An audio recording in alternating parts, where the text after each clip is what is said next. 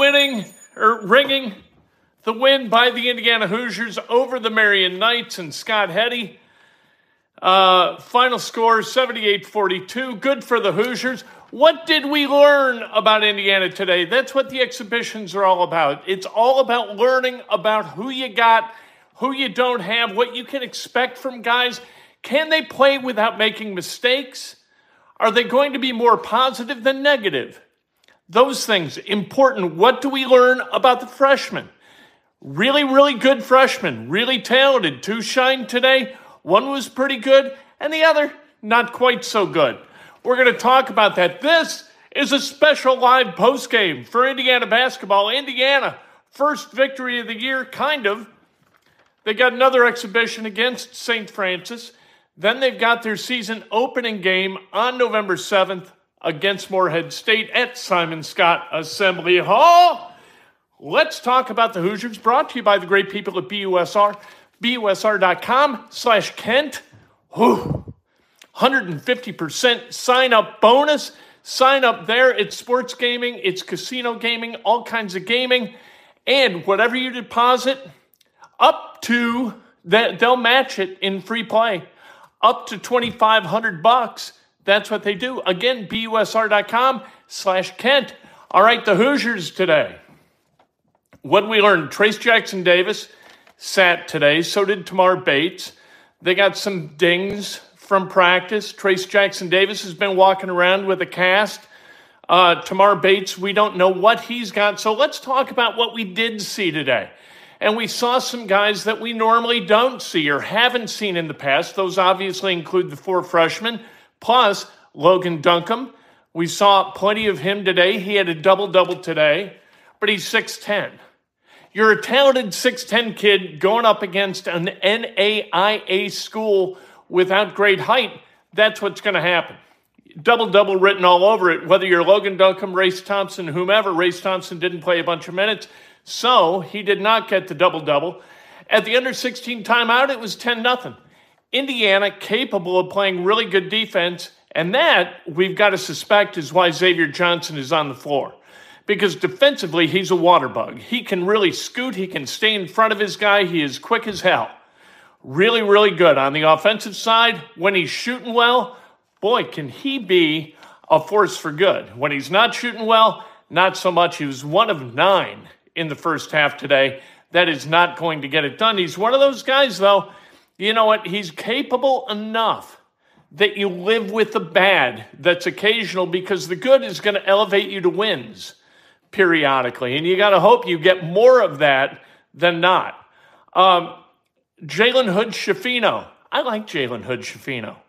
I watched him last year for Montverde as they went about playing for the national championship and won the national championship. And he looked like a guy who allows the game to come to him. And I like that kind of basketball, and that's what he did today. I like Jalen Hood-Schifino a lot. And then you've got Malik Reneau. And Malik Reneau, really, really good. Long as hell. Athletic as hell. I think he's got it up here as hell. He can shoot it a little bit around the bucket. And what I really liked was this. All right? I liked the way he moved around the bucket. I liked the way he caught in the first half and gave that choppy little elbow to clear some space, and then he laid it in, and he did it without fouling. If you can clear space without fouling, you got a shot, right? And that's what Malik Reneau does. And again, Jalen Hood-Schifino, really long, really athletic, a very talented kid who's going to be able to play. And then C.J. Gunn, I love as a shooter. You got to be able to shoot. You got to be able to stretch defenses. And that's what Indiana couldn't do last year. Look, they hit 31% from three last year and shot about 1/3 of their field goals from beyond the arc. That's not enough. It ranked in the 300s. There are, 356, 357 Division I schools, programs. If you're ranking in the 300s in terms of volume shots from beyond the arc, what teams are going to do against you is pack it in. And that's what teams did. You've got to be able to hit threes to open up the floor for your slashers. That's what Indiana couldn't do, and that's why Indiana wound up foundering a little bit last year. This group looks like they can shoot a little bit, and C.J. Gunn, I really like his feet too. His feet move. He's got great balance. He's very athletic. I think he's better than his pedigree. He was among the guys, among the freshmen brought in this class, I think he was ranked 4th of 4. I think he was behind Caleb Banks. And Malik Reneau, obviously, and Jalen Hood-Schifino were ranked far ahead of those two guys. But C.J. Gunn, he can shoot and he can D. D and 3, give me those guys at Indiana all day long. We're going to do IU live post games every game this year. It's what we do. We talk a lot about the Colts. During the week and on Sundays, Indiana basketball is going to take center stage, I think, unless Sam Ehlinger does something extraordinary between now and the end of the regular season. I think Indiana is going to take center stage here from about January 9th until we get to post-college basketball, which is about April Fool's Day, when we start talking about the NFL draft. At any rate, I liked a lot of what I saw today with Indiana. Jordan Geronimo is not one of those things. Jordan Geronimo is one of those guys who can bring great positivity in energy, athleticism. He can shoot it a little bit. He is a good offensive rebounder. You saw the save if you were watching, if you subscribe to Big Ten Plus, like I will, until these 3 events on Big Ten Plus lapse, and then we will shut down Big Ten Plus again. Anyway, ball's going out of bounds. Geronimo catches it, flings it into the backcourt. He is very, very athletic. He's got great hand-eye coordination, but the guy makes mental mistakes all the time. And you can't do that at Indiana, and I don't think you can do it anywhere for that matter, but you can't do it at Indiana and win basketball games. Be a force for good. You can't. And that's who Jordan Geronimo is. And you've got to, I talk about it all the time. It's been a long time ago, but Landon Turner's a guy like that, or was a guy like that back in 80-81. Landon had come off the bench, and he was kind of like a yearling, like one of those, a thoroughbred racehorse before he sort of develops the coordination necessary to be able to race. And legs are, all over the place, and he's all over the place. And then he figured it out. And Indiana won a national championship. They need that out of Jordan Geronimo. Jordan Geronimo has got to figure out how to play basketball. And if Mike Woodson and his staff can get in here between his ears and get great basketball out of him, you got a chance to win a national championship. If you don't, Indiana's going to be all kinds of good, but they're not going to be that good. They're not going to elevate to that level where you're really talking seriously about hanging a banner and being dominant in the postseason in the way the 1981 team was. The illegal screens have got to stop. And whether that was officials being a little bit nitpicky or whether it was the guys screwing up, they were on back-to-back possessions, and it was Duncombe and then it was Geronimo. Logan Duncombe reminds me a little bit of Joey Brunk, and a little bit, this is an arcane comparison, but Phil Benninger, who played high school basketball at New Albany and then college basketball, national championship at one at Wright State when Phil was down there. Phil, a terrific high school player, kind of looks like Logan Duncombe to me, or Logan Duncombe looks like him. Duncombe can play a little bit, but he's got to be able to create space down low, and he should have been able to do that at a higher level against a team like Marian. Good to see Scott Heddy.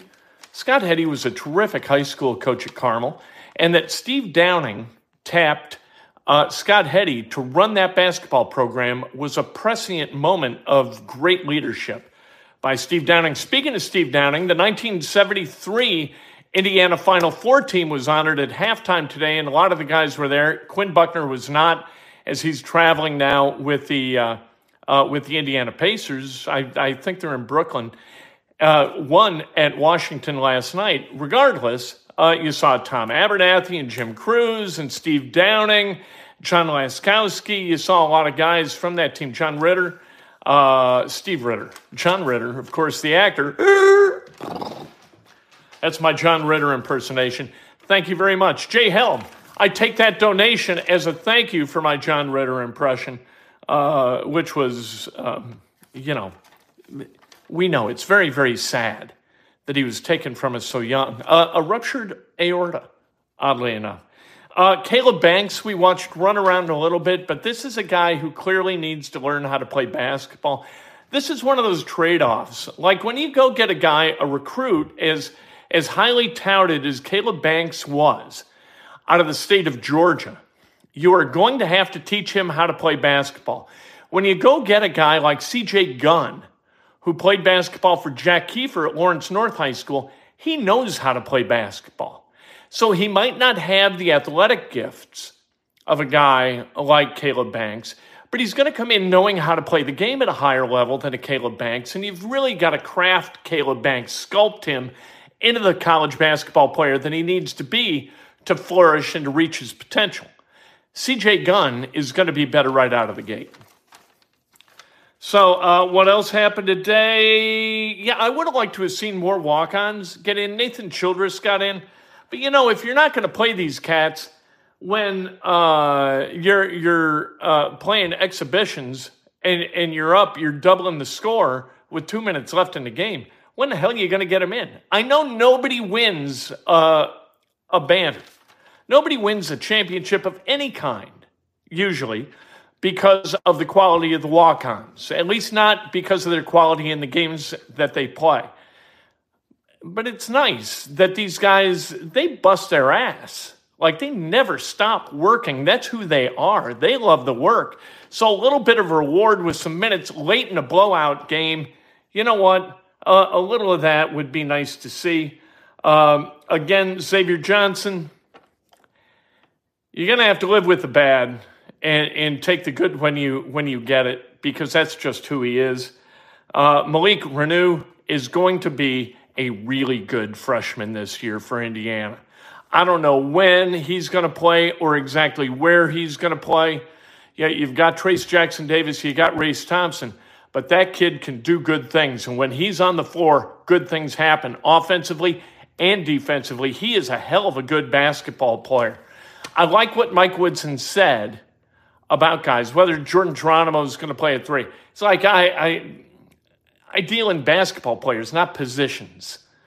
They switched a lot today, and I think Indiana is going to be in a position, regardless of lineup, where they can switch all over the floor, and that's going to make them very, very difficult to attack. I like this team a lot. What we saw today, you would think you would like the team a lot, given that you're playing against Marian. We're going to like what we see, too, against St. Francis and probably against Morehead State, and it's really going to be the Xavier game where we learn anything of substance about Indiana. If you don't want to pay for Big Ten Plus and you want to know what the hell happened, all you got to do is tune here. It's all you got to do. And we don't cost you $9.95 a month. We cost you potentially nothing. All right? If you want to donate, it's always nice of you to donate. If you want to subscribe. I appreciate it. You want to like the video? You can do that too. It's fantastic. We'll talk to you tomorrow at about 7:30, hopefully celebrating another victory on Indianapolis Colts victory over the Commanders and the debut as a starter of Sam Ehlinger. Going to be must-see TV tomorrow at 4:25. Colts Commanders season, talk about a season on the brink. Season is on the brink right now for the Colts. Tomorrow, you get the win, 4-3-1, you got a chance. You take a loss against the Commanders, ooh, that schedule